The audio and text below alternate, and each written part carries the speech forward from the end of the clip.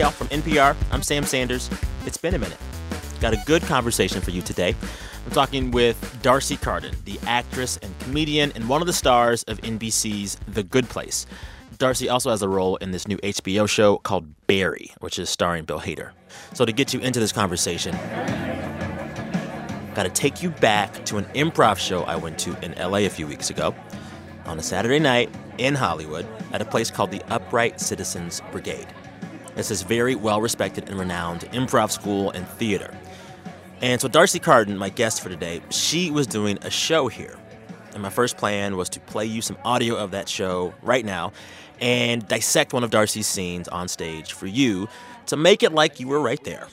But then I realized with improv, you actually have to be there. My knees are fine, yeah. Oh my God. There we go. It's this bone. I think they're called a tibia and a fibia, but I'm on painkillers.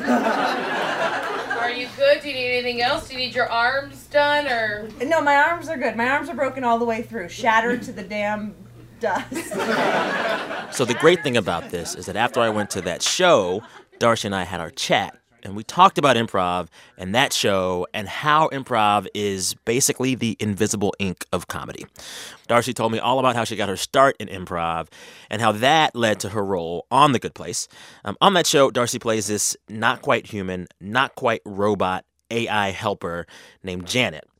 D'Arcy and I were together at NPR West in Culver City just a few days after I saw her do improv at UCB. Enjoy.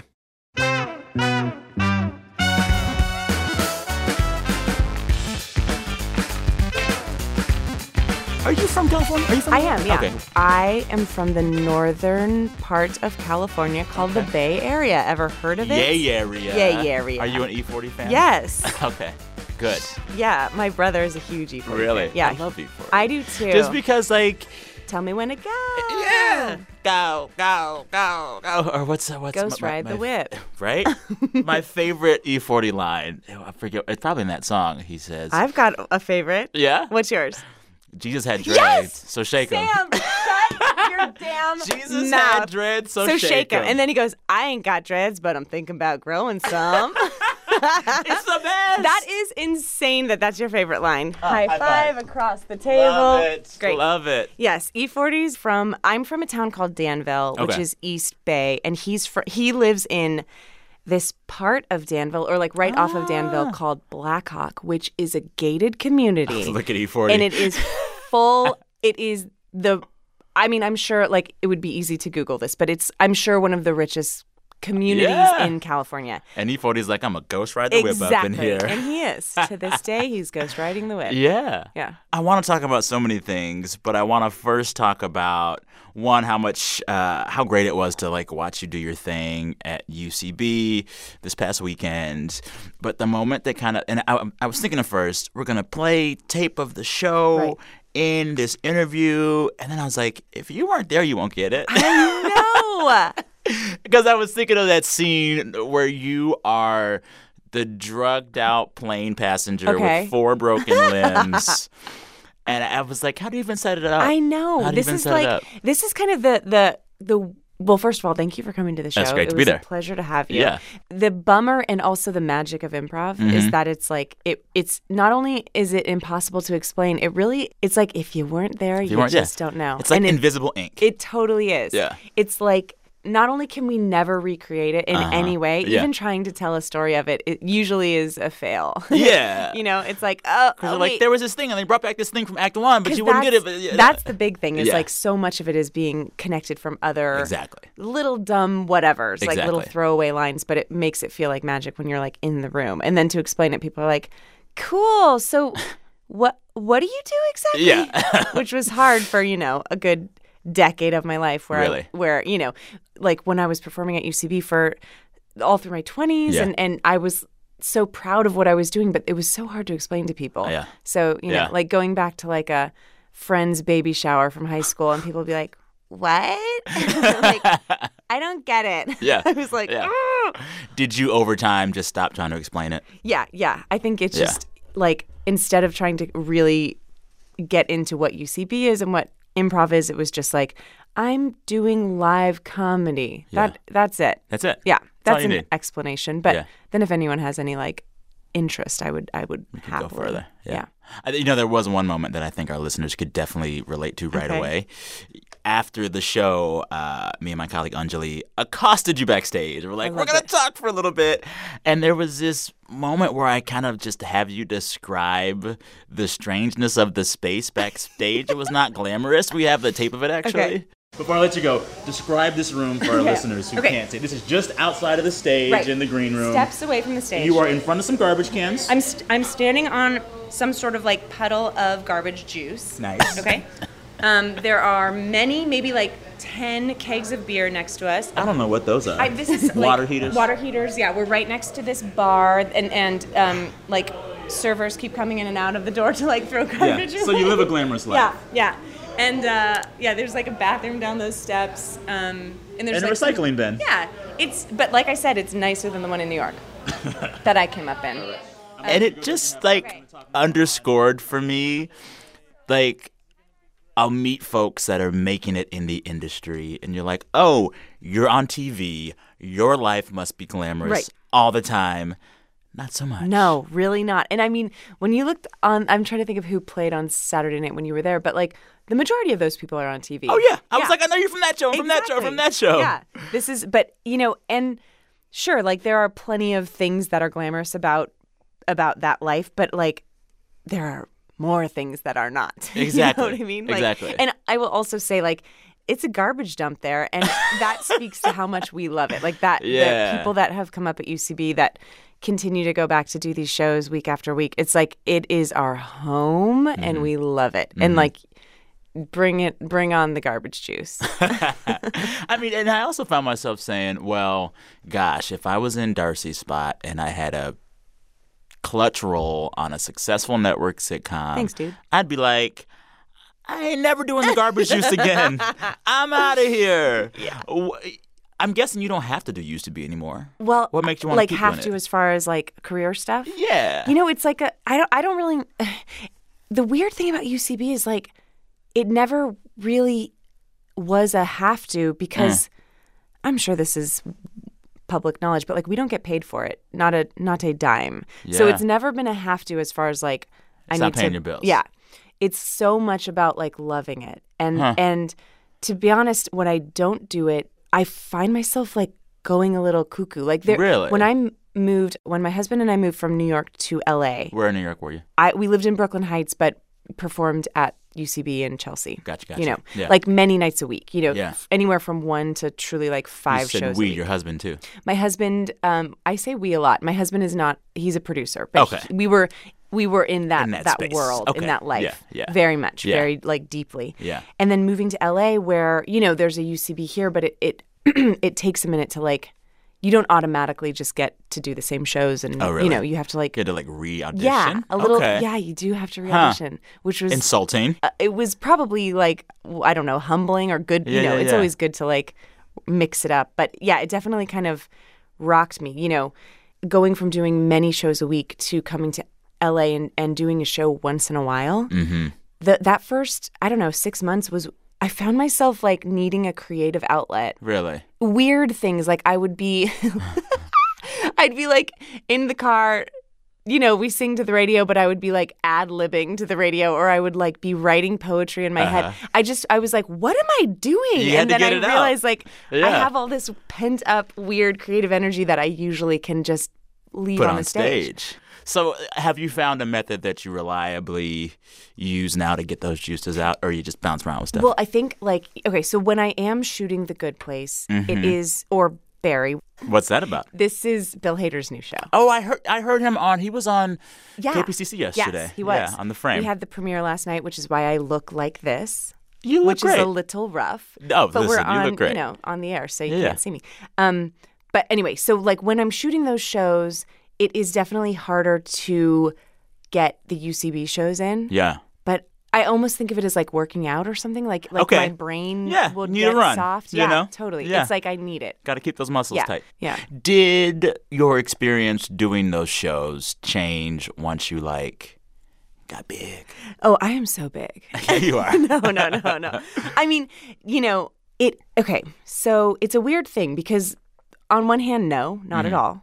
Mm-hmm. And then on the other hand, it's a pressure that like I think I probably am putting on myself. You can like there's something that happens when a person sees a person on TV. It's like whether they watch the show, whether they even like the person, it's just this little whatever. They become separate and apart. You're right. It's like this thing like it's just this thing. Yes. And we've all seen it and we've all done it and whatever. I've done it. So I have noticed that like when I come out on stage, there's like a little bit more of a vocal than I had heard when I was not. Okay. So you can kind of just feel that recognition, which is not a big deal, but I can a little bit get in my head about like... Does it put more pressure on you? Yeah, like you better deliver, honey. Yeah. But like that's only going to result in getting in your head. I mean, and the thing about improv is truly like as little as you can put pressure on yourself and be in your head, the better. Yeah. And also like it seems as like from what I've seen when I watch these shows, no one's actually trying to be the star. They're just trying to keep it moving. Oof. And when one is trying to be the star, which like I can't even remember the last time I was in a show like that because to be honest, you don't like get very far at UCB if that's the vibe. Yeah. It is rough and it almost does the opposite. Like you can feel the audience kind of go like, they're stepping out this again. Guy. Yeah, like they're tagging that person out again. Yeah. You know, I think I mentioned this too backstage. Like the thing that I love about improv is how much of an ensemble it is and how much we are trying to like build each other up. And it's not about me saying the funniest thing. It's about me like setting you up to say the funniest thing or whatever, you know. I always say like you make me look like a genius and I promise I'll make you look like a genius. I think that's like, I love that. All right, time for a quick break. When we come back, Darcy talks about her role on The Good Place. There are spoilers ahead, but we'll warn you. We just did, actually. All right, BRB. Support for this NPR podcast and the following message come from Wix.com, a web platform for creating your own professional website. With Wix, whether it's your first time creating a website or you're a longtime pro, you can do it yourself. Choose from hundreds of stunning templates or start from scratch. With drag-and-drop technology and powerful web features, join over 125 million people already using Wix to create their own websites. Go to Wix.com to create yours today. So what will you create? Former FBI Director James Comey has a new book out. He's doing a bunch of interviews around it, but the only one that you really need to hear is his chat with Terry Gross. Terry spent an hour interviewing Comey, and you can hear it later on today, Tuesday, April 17th. So go check it out. And also listen to a special episode of My Favorites at the NPR Politics podcast for more analysis. What improv lessons, skills, stuff do you take to your show, The Good Place? Well, it's like this, I don't know how to explain this. It's like so deep within me that I almost don't know. It's like what my foundation is at this point. I mean, I guess my foundation is just like acting, you know, like I went to school for theater and Shakespeare and all that stuff. But then getting my like comedy foundation there, it's like it permeates everything I do, I think. So occasionally on The Good Place, they will have us improvise. And I say occasionally because it's like the scripts on that show are so insanely good and tightly written. Yeah. You just got to get those lines. Yes. Okay. And like it almost feels like going off on a little tangent. It's like, how do you get back? We're like chugging. You got to through. stay on that machine. Yeah. But occasionally, you know, even just to come up with a funnier line or, funnier line. Yeah, right, those writers. But, you know, like if something's not working, I guess I should say, and they can feel it, and the director or the writer or whatever is like, try some more things. You know how to do that. That's where then I'm like, great. This is like, I got this. Yeah. But I guess like making big choices and trusting your, I guess, okay, here's what it is. It's trusting your voice, trusting your like comedic sensibility. Yeah. Humor and being funny is subjective, and it's, you know, what's funny to me isn't necessarily funny to someone else, but I know what I think is funny. Yeah. Like I know what feels funny. I know like the sound of funny. So you trust that. I trust that. That's where good. maybe years ago you might not have. Exactly. All right. Does that make sense? Yeah. Okay. We should talk more about The Good Place.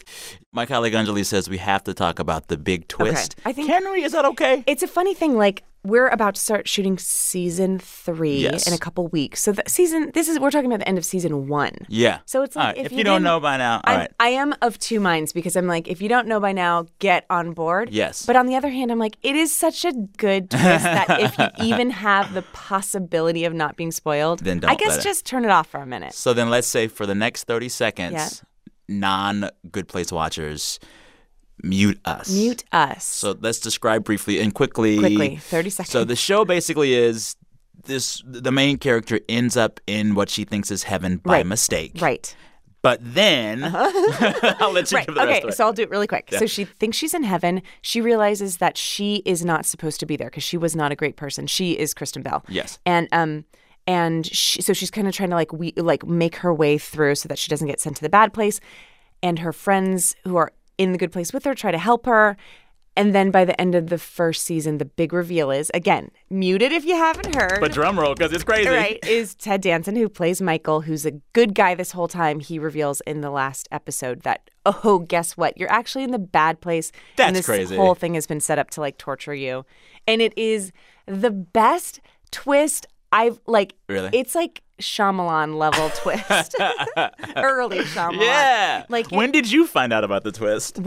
So there are the 4, we call ourselves the 4 babies, and there's so there's Kristen and Ted, and then the 4 babies, and the 4 babies are Will Harper, Manny Jacinto, Jamila Jamil, and me. Why are the 4 babies? Because this is our first big show, and I think that Kristen and Ted have been on shows before. Yeah, a little bit. So Kristen and Ted knew Mike Schur, the amazing, wonderful showrunner and show creator. He told them the twist right away. So when he pitched them the show, he was here's the first season. Yeah. And for us, it was a different story from day one. I mean, from the audition, it was this was a different thing. We didn't read the script. We didn't the audition sides, the script that we got to audition was not real. It was made up. It was not even our characters. It was just the vibe of our characters. Huh. So it was all kind of shrouded in secrecy. Yeah. And then, so then we got it. And Mike Schur kind of told us the first few episodes. Gotcha. But then it was just episode by episode, get a script. Really? Yes. And then around episode 9 or 10, he brought us into our lunchroom, which was a little scary. Yeah. You were I'm going to get fired? Yeah, or are we, the 4 of us are being let go? Yeah. This is not, it's not been working? Okay. You're going to bring in actual famous people? Okay. But he was okay, I want to tell you what the end of the season looks like. And he told us, and we were there, the tape, I should say, Kristen Bell was recording it. Recording y'all? Yes. So feel free to Google that. Or what was redo your reaction? My reaction was probably what your reaction was, and probably everybody who watched it, which is just I think my hands were over my mouth, and then huge smile when he said the reveal, but then instantly sort of piecing what that means, and then being wait, what? Yeah. Now everything needs to sort of fall. Yeah. Were you mad that they didn't tell you sooner? No, I wasn't mad. Okay. I was sad that these characters were in the bad place. Yeah. I was I guess you related to the characters. Yeah. I felt I knew them and loved them, and it changes everything. But it was almost more as an audience member rather than mad or sad as an actor. To be honest, it was almost a gift because then we didn't have to play too many. Yeah. We just played what we played what you did. Yeah. Is season 3 purgatory? You think I'm gonna tell you anything? I know you're right. Season 3 is I just William Jackson Harper, the one who plays Chidi, and I just had lunch with the writers a week or 2 ago, and they told us what this season looks like, and oh my god, is it bananas? It's so good. I'm ready for it. It's so good. These writers are so dumb. They're these genius. They are geniuses that also just happen to be the funniest people on earth. But That's crazy. I feel the writer's room is a college class. They're reading books and they're learning about ethics and they're learning all this crap that other writers' rooms, philosophy and ethics stuff? Yes. Because the show deals a lot with morality and the afterlife. It does. It's heavy. It's heavy in a weird, how is it heavy and light at the same time? Yeah. But it's people that know about what we're talking about, philosophy and ethics and all this stuff, people, professors and people that are studying this. And probably they teaching love your class, the show. teaching the show. Truly, they are. We've Really? heard so many times that our show is shown in universities, and That's which amazing. is great. We love that. Tell folks a little bit about your character. I want to assume that we're still, because now we've spoilers out of the way. Yeah. Let's assume that half the listeners here have not seen your show yet. Describe your character. Okay, so I play Janet, and Janet is the easiest way I will explain her is she's like a human version of Siri. Okay. So, like the hard part is she's not a robot. Yeah. But she's not a human. Yeah. And she actually says those two things a lot because people will call her a robot or a girl, and she's always corrects them. But the thing with Janet is that she has, over the course of 2 seasons and now going to the 3rd, she has changed a lot. There's been some, I guess we'll let the spoilers fly. There's been some like reboots of her. She's been like quote unquote murdered and brought back to life. And, since she's not a human, like what does that mean? It means something similar to when your like phone gets updated or your computer, you get like new software. Yeah. But it's also more she's than starting that. to feel emotions and maybe like fall in love a little bit or maybe not or what the heck. I don't even know. So it has been a weird challenge and something that Mike Schur and I have had to sort of like come up with, like what is this next step? What is this feeling? How far can I go on the like human scale? How far do you want to go? Yeah, I mean, it's when there was like an episode, there was like an episode. No, there was. Say like. I know, but why do we? Called Janet and Michael, and so it was an episode where Ted and I got to, really dig into our characters, and it was one of the best weeks of my frickin' life because it was just me and Ted on set every day, and it was a blast. And that was like a I don't know, not I shouldn't even say a challenge. It was a challenge, but like not a bad challenge. Okay. It was great. Yeah. It was like an exploration to see kind of like where Janet lives in this like emotional world because it is changing, and things that maybe were set in season 1 are sort of like she's evolving. It's really fun. Which is crazy because it's a machine at its core that's evolving. Totally. Yeah. And I mean, I'm sure that like a lot of the issues that are brought up by your character in the show, people in the real world are thinking about them all the time. Yeah. Like has doing this show and playing this character made you think any big new thoughts or come to some new realizations about some of these issues? Like, has it changed your worldview when it comes to this kind of human, not human stuff?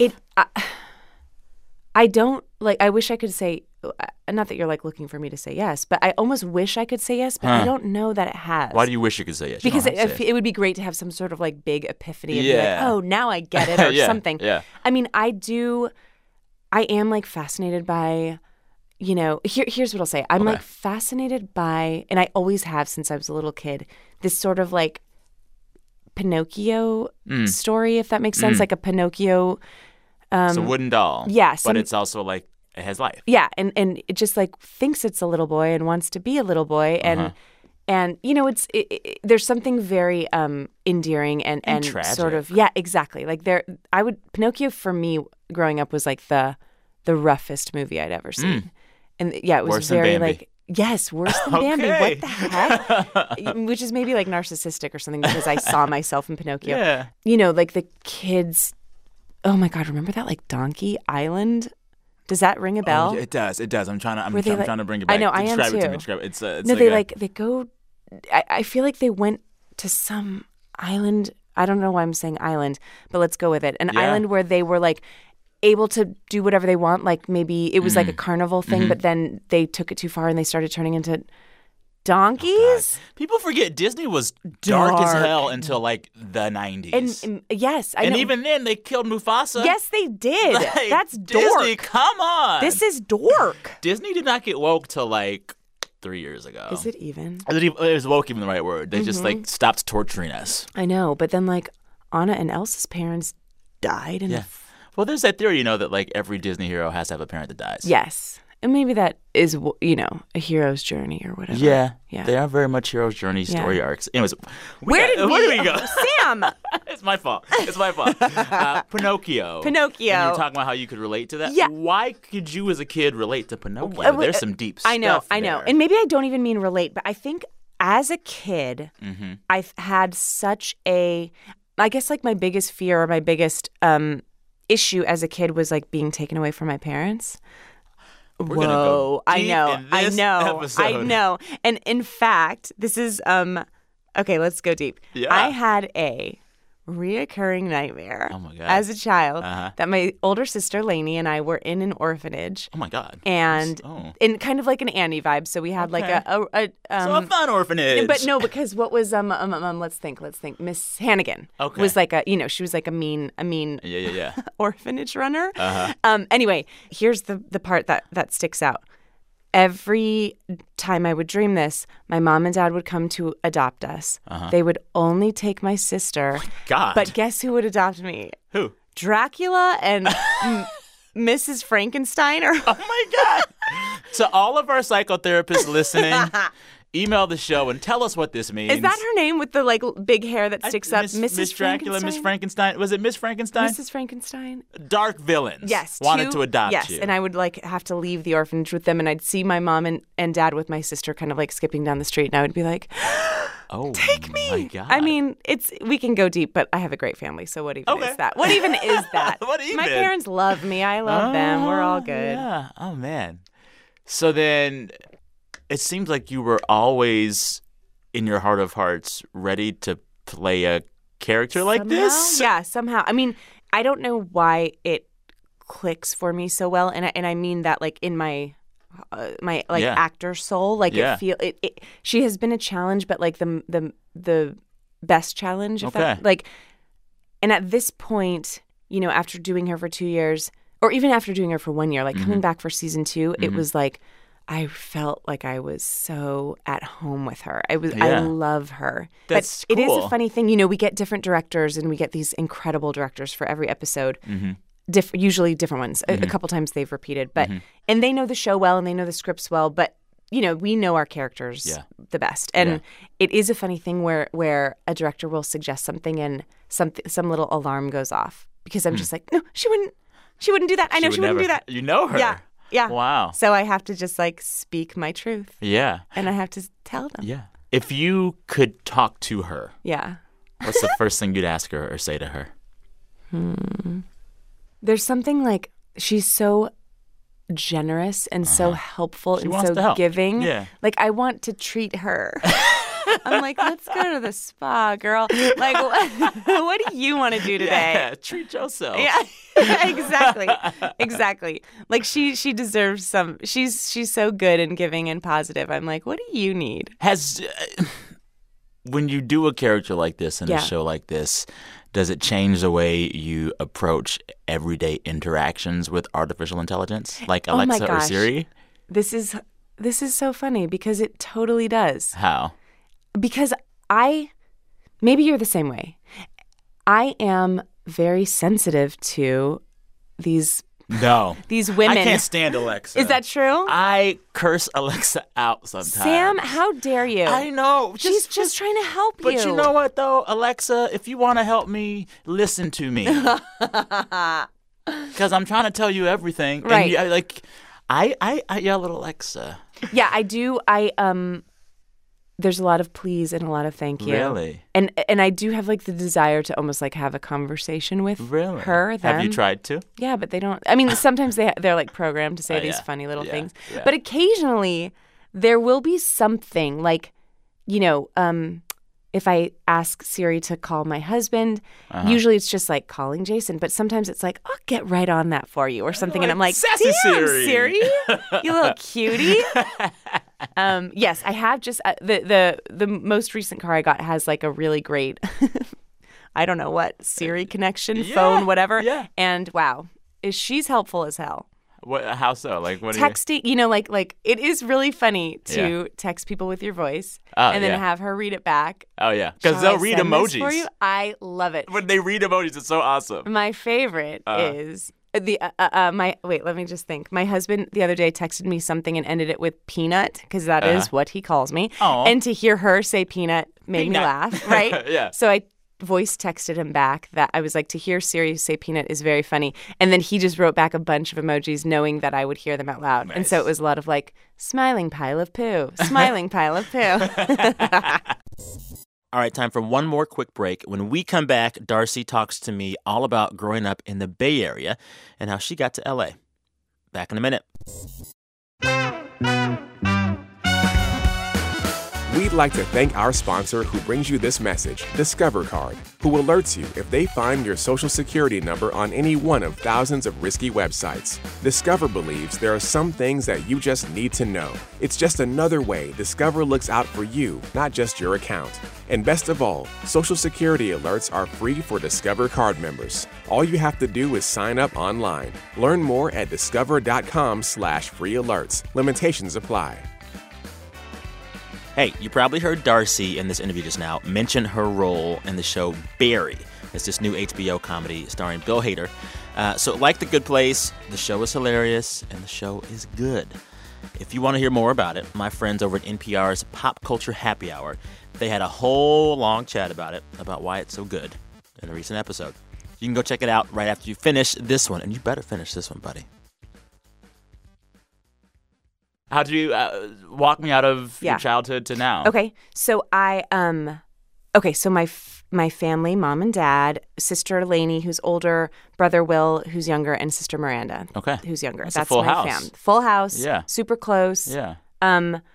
3 of us live here now. Really? My brother and my sister live in Echo Park across the street from each other.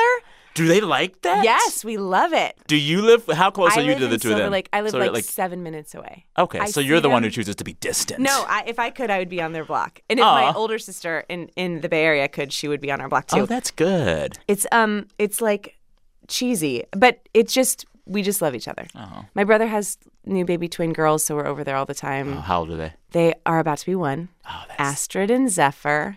I like those names. I do too. From A to Z. I know. Okay. They're cool as hell. Yeah. Okay, so super close family. Feel very, very lucky. Gosh, would I dare say blessed? You can say it. You can hashtag blessed. Own it. Own it. Yeah. Were your parents creatives? Yeah. Okay. My dad is a musician, and then in the 70s, my mom and dad started this music magazine called BAM, Bay Area Music. Okay. Which was like a big, huge, popular magazine in the Bay Area and California in the 70s, 80s, and 90s. Nice. So we grew up like heavily influenced by music. Yeah. That was sort of our everything, religion, whatever it was. Yeah. You know, that was our currency. I don't even it's like how we communicated. How you lived your life. Yeah. Then I had a great childhood in the Bay Area. Thought I would move immediately to New York. Really? To do what? To act. So you knew. Acting was like, I knew so early. How early? Like, I'm sure a lot of people had experiences like this, like when you would see, as a child, seeing like a kid's play or a ballet or something and just kind of being like, what? Mm-hmm. Like something, the air just changed. You know what I mean? Like I need to do that. It's like it consumed me. Huh. I don't know how to do that, but I need to do that. Was there a certain role or show or character you saw where you're like, that's it? You know what? When I was about, I want to say like 7 or 8, my dad was in a play, like a church play, community theater type of thing, just a simple play. But seeing someone I knew on stage, then I was like, great, I'm in. And I can do it too. Yeah, exactly. I was Dad like, can do it, I can do you it. can do it? Great. Oh, then nice. I can do it. Yeah. And then I told my mom and dad, and they signed me up for some sort of like child's acting class, you know, like community theater stuff. Yeah. And with my dad's magazine, he had an office in the Bay Area and an office in LA. Yeah. And so during the summers, we would live in LA. That's cool. Which was fun. Yeah. And in, school year, we live in the Bay Area. But in LA, we stayed at this interesting little apartment called the Oakwoods. Do you know this place? Where is that? It's in Burbank, but the Oakwood is sort of famous for housing child actors. I have heard Do you of know this this before. Yes, there's like a documentary. Yeah. Yeah. Was it weird or nice? It was nice, and looking back, it was weird, but at the time, it was just me hanging out with a bunch of kids that were doing what I wanted to do. Yeah. They would be going to auditions for movies and TV, and I would beg my parents to let me go, and they would say no. Really? They were like, you can do that when you're 18, but for now, it's just plays. which felt like horrible. Yeah. But of course, looking back. Do you think it worked out okay? Yeah. I do. Yeah. But I think it was like, I remember having being really young and having a long conversation with my dad about being able to handle it. Like, I can handle it. I know what you're saying. It's all rejection. I get that, but I'm different. I can handle it. And he just wouldn't have it, which, again, I'm glad for. So he was right, you think? He was. I mean, I think it's really hard for kids. And the chances that if you're a child TV actor, I feel like the odds are just stacked against you for like your adult life. I think so too. How do I even explain this? As an actor on a set, you are treated strangely.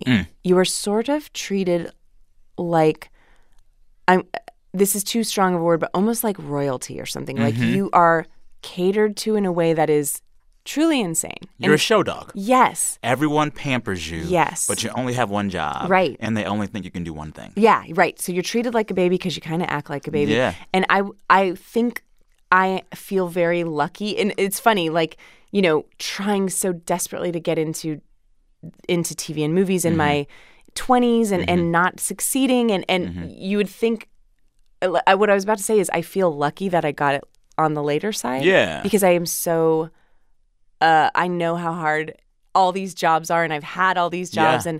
And I think there's something about, you know, walking onto a set when you're 17 and being treated like that can really mess with you. I'm sure. Yeah. So you were doing theater as a kid, and then you finish high school, and you're like, I'm going somewhere? Yes. Finished high school. The plan was to go to New York to be an actor. Yeah. And then right around the time that it was time to like apply to colleges, I just panicked and thought that was too far away. Okay. You know? Yeah. So I just... You love your family. You want to be close to them. So I ended up going to school at Southern Oregon University, which is like a 5-hour drive from where I lived. Yeah. And it was great. It was like super intense sort of theater, like hardcore theater training. I just like consumed theater in That's college. so cool. I was kind of like a nerd. I didn't party. I didn't go out. I just like read plays and went to class. It worked. And I got good grades. What'd you do after college? After college, now that's when I went to New York immediately. Okay. You know, struggled my buns off the entire time. That's what New York is. Did you want to do improv? Did you want to act? You want to do all of it? What? I didn't even know. Not to say I didn't know what improv was, but I didn't know that you could do improv. I knew that in comedy, I knew you could be a stand-up. And that's about it. Or you could be like Lucille Ball. Like I didn't know what. I knew that I liked comedy, and I knew that I would always get cast as the funny part in the serious play. You know. Yeah. So I knew that I could do comedy. I just didn't know what that meant. It meant, I guess it meant like Saturday Night Live or a stand-up comedian. Yeah. So I was kind of like putzing around New York for a while, nannying, waiting tables. Were you a good waiter? It's hard. I was a good waiter. Okay. I was. Okay. And I kind of liked it. Yeah. No, I totally liked it. I had that thought. I remember one day walking to work and being like, I love going here. I love these people I work with. Okay. But you know, it wasn't the dream. Yeah. Maybe this is cheesy, but like all the day jobs I had, I liked them. I loved nannying. Temping had its ups and downs, but like if you work with like good people, it's all good. Cool. You know what I mean? Yeah. So then a friend took me to this UCB show, and I knew who Amy Poehler was, who by the way is one of the founders of the theater. Yeah. So I was like, great, I love her. I'll go see the show. Yeah. And it kind of similarly to like what we were talking about before as a kid, where you would have that moment of like, what am I looking at? I need to do that. That was walking into that theater and feeling the like electricity, and then watching. I think we sat in the front row and watching an ASCAT, which is their sort of like flagship show. That's what you saw the other night. It really, I mean, it changed my life maybe more than anything I've ever seen, because I was like, that's it. Yeah. I got to do that. Yeah. I need to be on that stage with those people. I need to be here. And I signed up for class the next day. Really? Fun tidbit. Uh-huh. When I went to sign up for class, it was like, it wasn't pre-internet, but it was sort of like, you know, early 2000s, like. There wasn't like a smart computer in your phone. Exactly. Yeah. So I had to walk in with my check into the little theater. And the intern who took my application and check, Donald Glover. Stop it. Are you serious? Yeah. Was he cool? Oh, the best. Still is. You know what? I have talked now to a few folks that know Donald Glover, and everyone sings that man's praises. Everyone he loves is him. amazing and clearly so special. Yeah. And weirdly, like, you know, I guess I should take all the credit for his success Do it. because Yeah. I knew When you were like, this one. like the first time I saw him on stage, I was just like, what the hell? Uh-huh.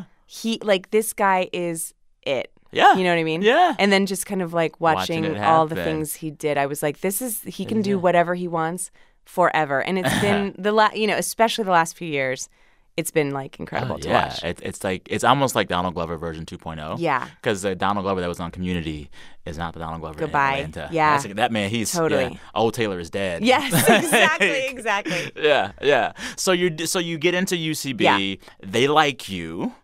It's there's so many students there. Yeah. And so you saying they like me, I'm like, yeah, I guess they like me, but they also liked hundreds of other people. So it really was a struggle. And it was, you just had to kind of put your head down and take a million classes and pay for, pay for classes, pay for rehearsal space, do these little shows around town for literally 2 people, maybe 10, maybe 20.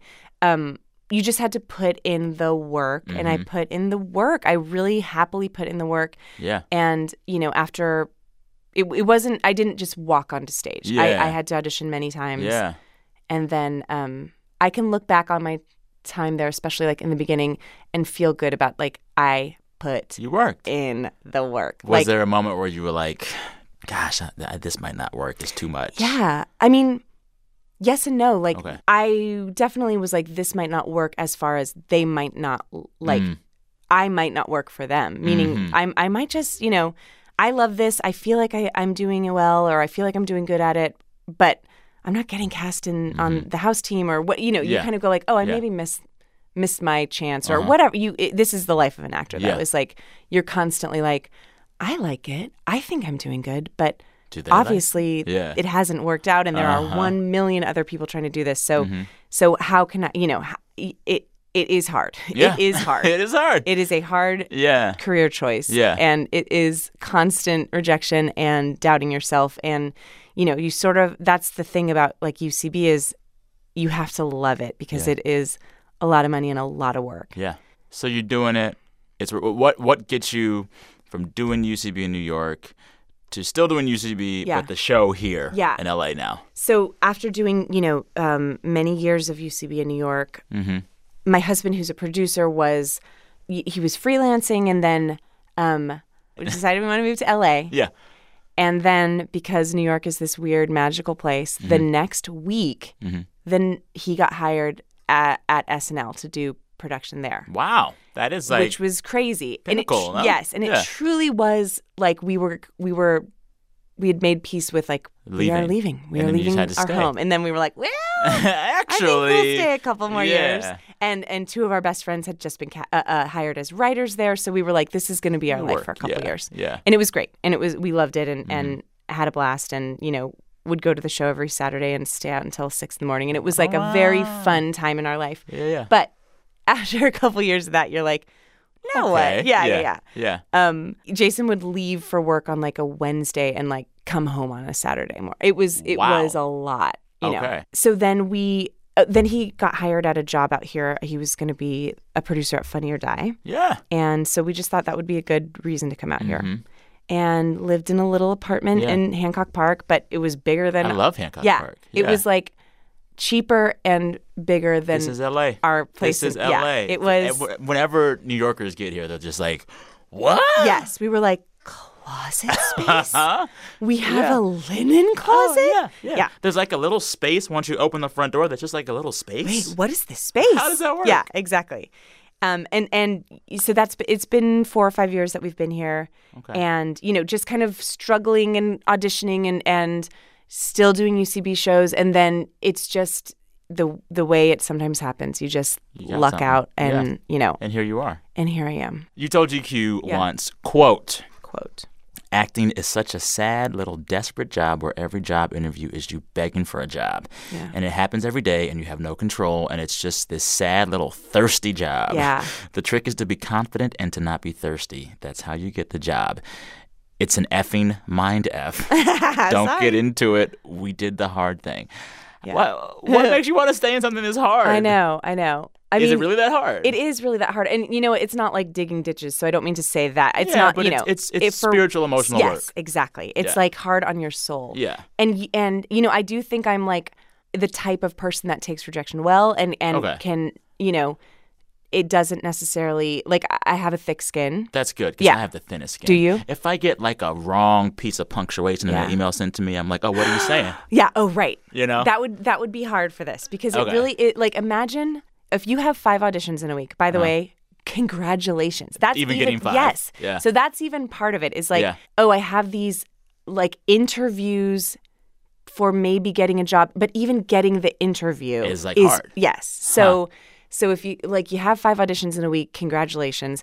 You go into these things and you are so desperate for a job, but the only way you will get hired is if you don't seem desperate. Yeah. Right? Yeah. And it can feel really soul crushing and icky. The only advice I would give to any like struggling actors out there, which I am still definitely one. Trust me. Struggle's always real, huh?